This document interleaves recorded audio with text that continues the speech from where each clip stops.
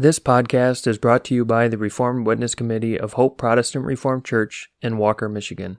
It is our goal to spread our distinct Protestant Reformed views based on the Word of God and the Reformed confessions.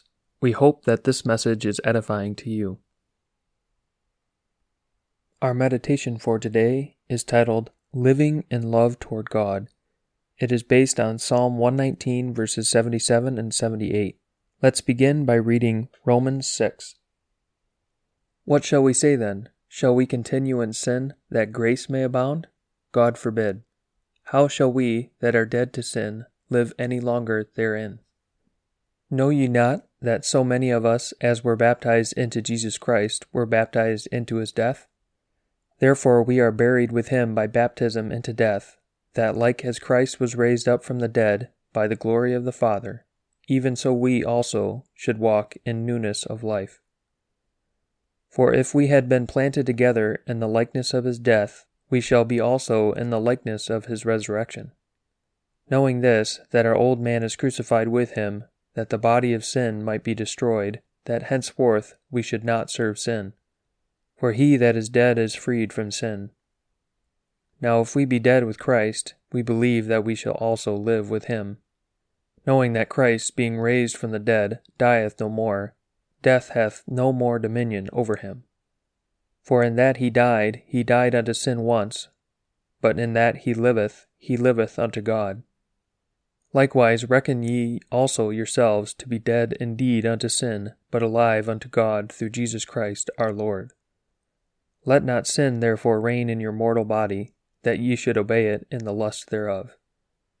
Neither yield ye your members as instruments of unrighteousness unto sin, but yield yourselves unto God, as those that are alive from the dead, and your members as instruments of righteousness unto God. For sin shall not have dominion over you, for ye are not under the law, but under grace. What then? Shall we sin because we are not under the law, but under grace? God forbid.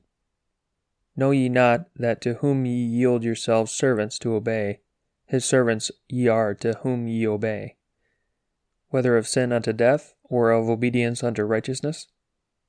But God be thanked, that ye were the servants of sin, but ye have obeyed from the heart that form of doctrine which was delivered you. Being then made free from sin, ye became the servants of righteousness. I speak after the manner of men because of the infirmity of your flesh.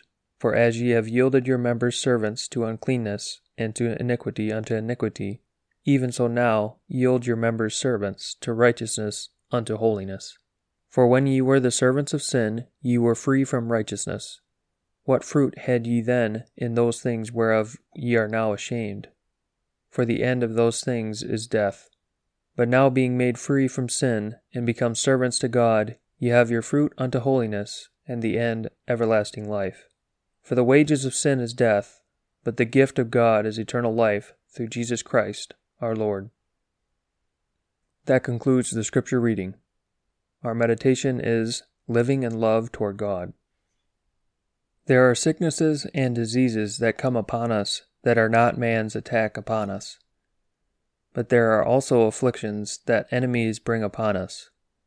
Of such troubles the psalmist spoke in Psalm 119, verses 77 and 78, where he wrote, Let thy tender mercies come unto me, that I may live, for thy law is my delight.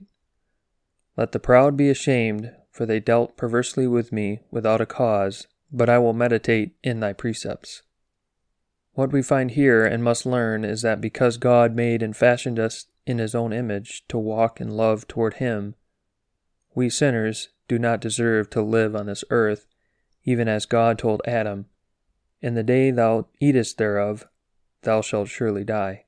And as Paul states in Romans 6, verse 23, the wages of sin is death.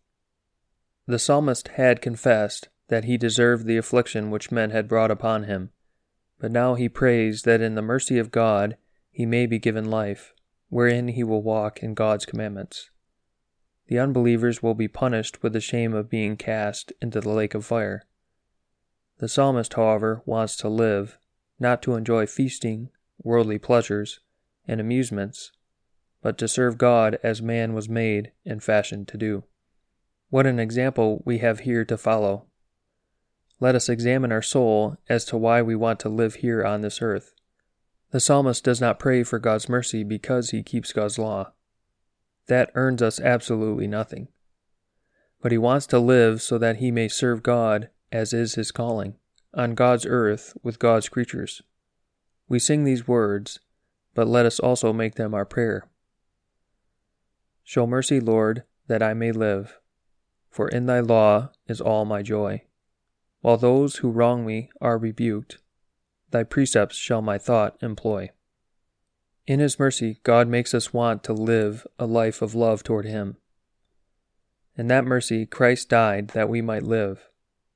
In that mercy, Christ was taken to heaven that we might be lifted up to live with him in perfect sinlessness. The wages of sin is death, but God's mercy gives us life. To close for today, the Psalm Choir will now sing Psalter number 333.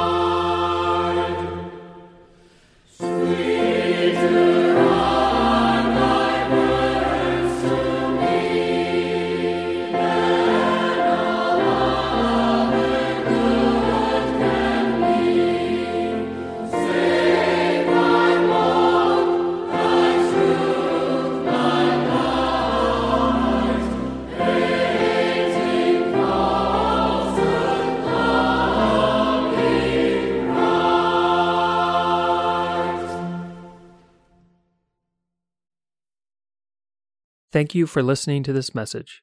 It is our hope that it was edifying to you. Please subscribe to our podcast.